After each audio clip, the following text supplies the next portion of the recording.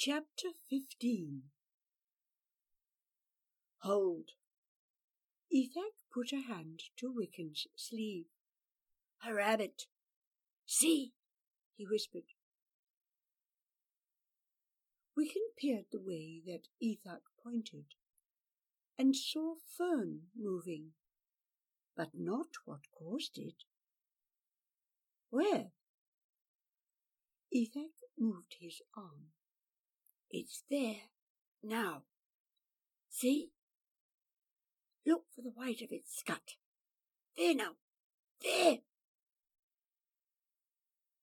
Wiccan shook his head. He heard a faint whiffle, still saw nothing. But Ethak raised his bow, affixed an arrow, and let fly. "Come on, let's see if it found its mark."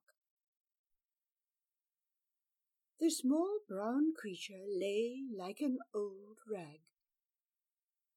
At Ethak's command, Wiccan gathered it up and laid it in the captain's open satchel.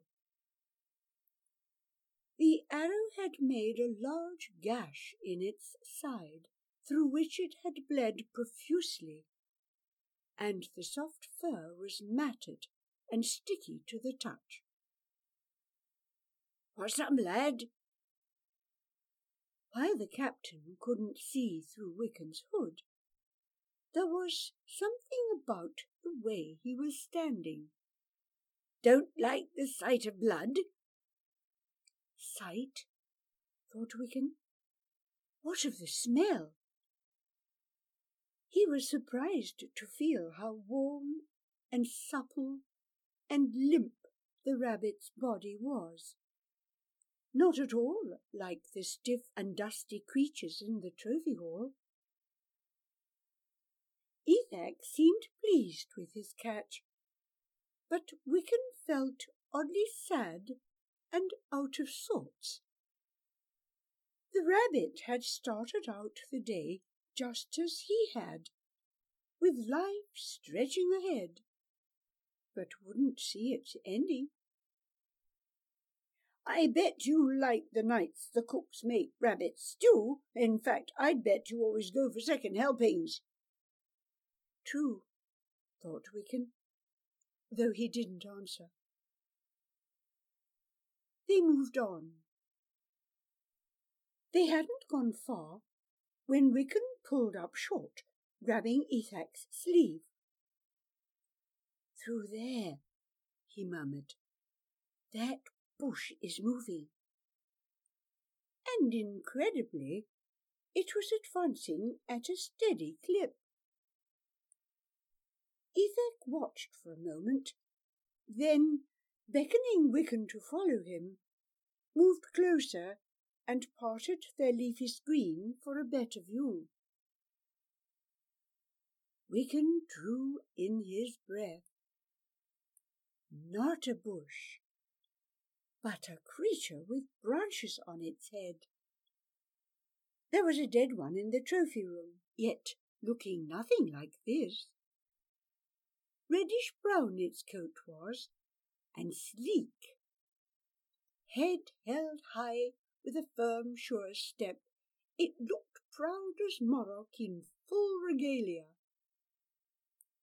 It must have caught a whiff of them, for it stopped, turned its antlered head towards them, then, poof, was gone in a thropping of hooves.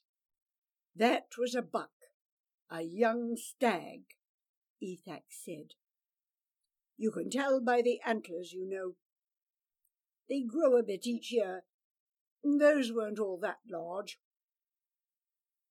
Lucky for it, there's only us. Our hunters would have made short work of it. There was good venison there." Venison. Wiccan thought of the rows of frozen carcasses hanging in the ice galleries, skinned and headless, their arms and legs tied tidily together. "Young meat like that makes for tender eating too. Roast, Not stew like the game in a blanket we had for breakfast, Ethak said. Talking of it makes me wish for more already. The captain shot 2 more rabbits and a hare in short order.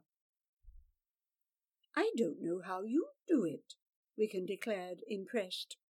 Ah, I'm no hunter, Ethak said, but sounded pleased nonetheless. I have a knack for rabbits. Well, I surely haven't, that's clear. Wiccan caught not a sign of them before he went to pick them up.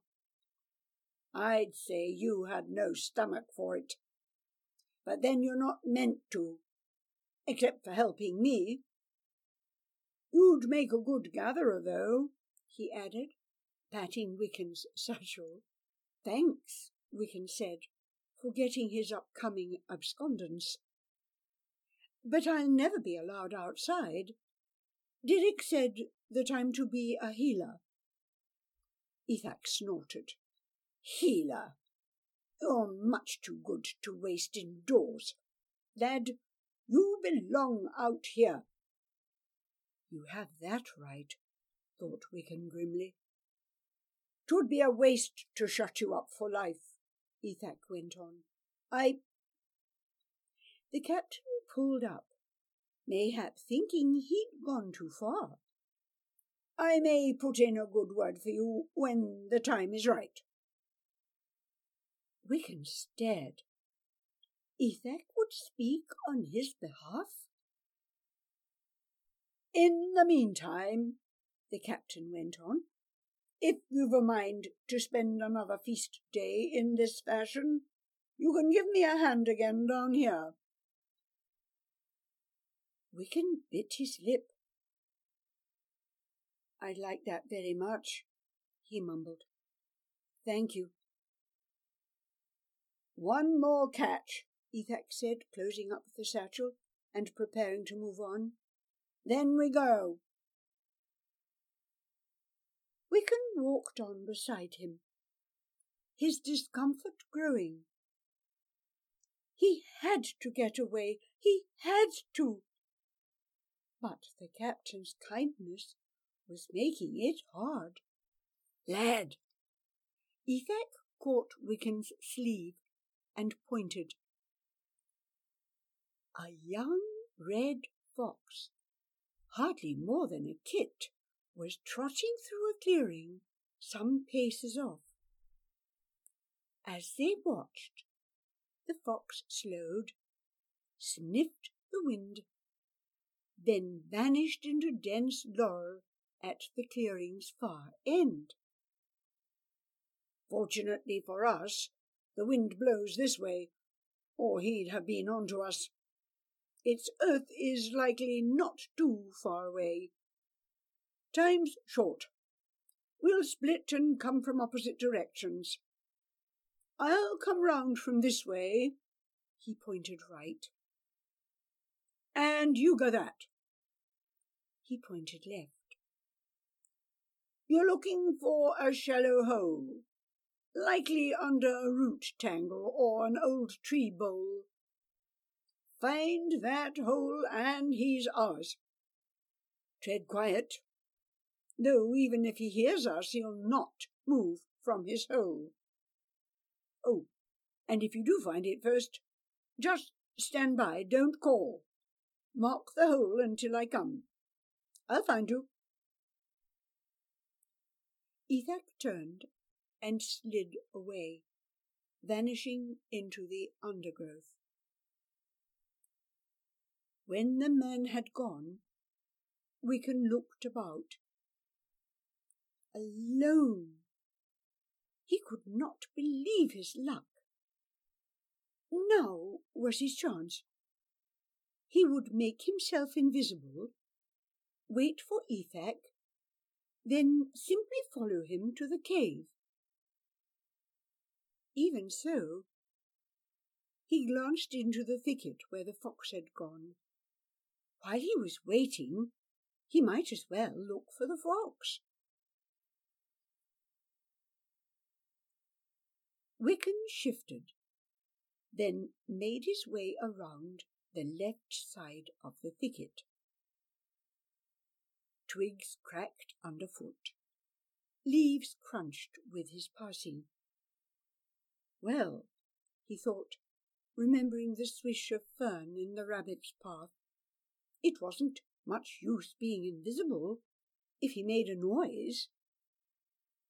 He slowed, picking his way more carefully. Then, bracing himself, he forced his way into the screen of tangled laurel. Twisted and gnarled those limbs were, intertwined and laced together with vicious wiry vine.